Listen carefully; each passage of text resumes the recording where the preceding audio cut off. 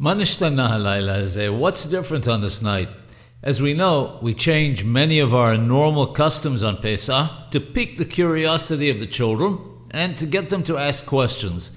In the Heilach Ma'anya we say, Kol Dikhfin yefeh v'yechol, let all the hungry come and eat.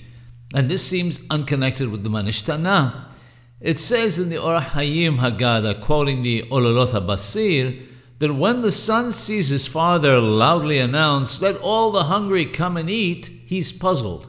Throughout the year, he sees people coming to their home asking for charity. On each occasion, he sees his father angrily slam the door in their face. What's different on this night, the son asks. Why is his father behaving differently? Throughout the year, his father can't bear to see the face of the poor, yet on this night, he invites them in loudly to come and eat with them.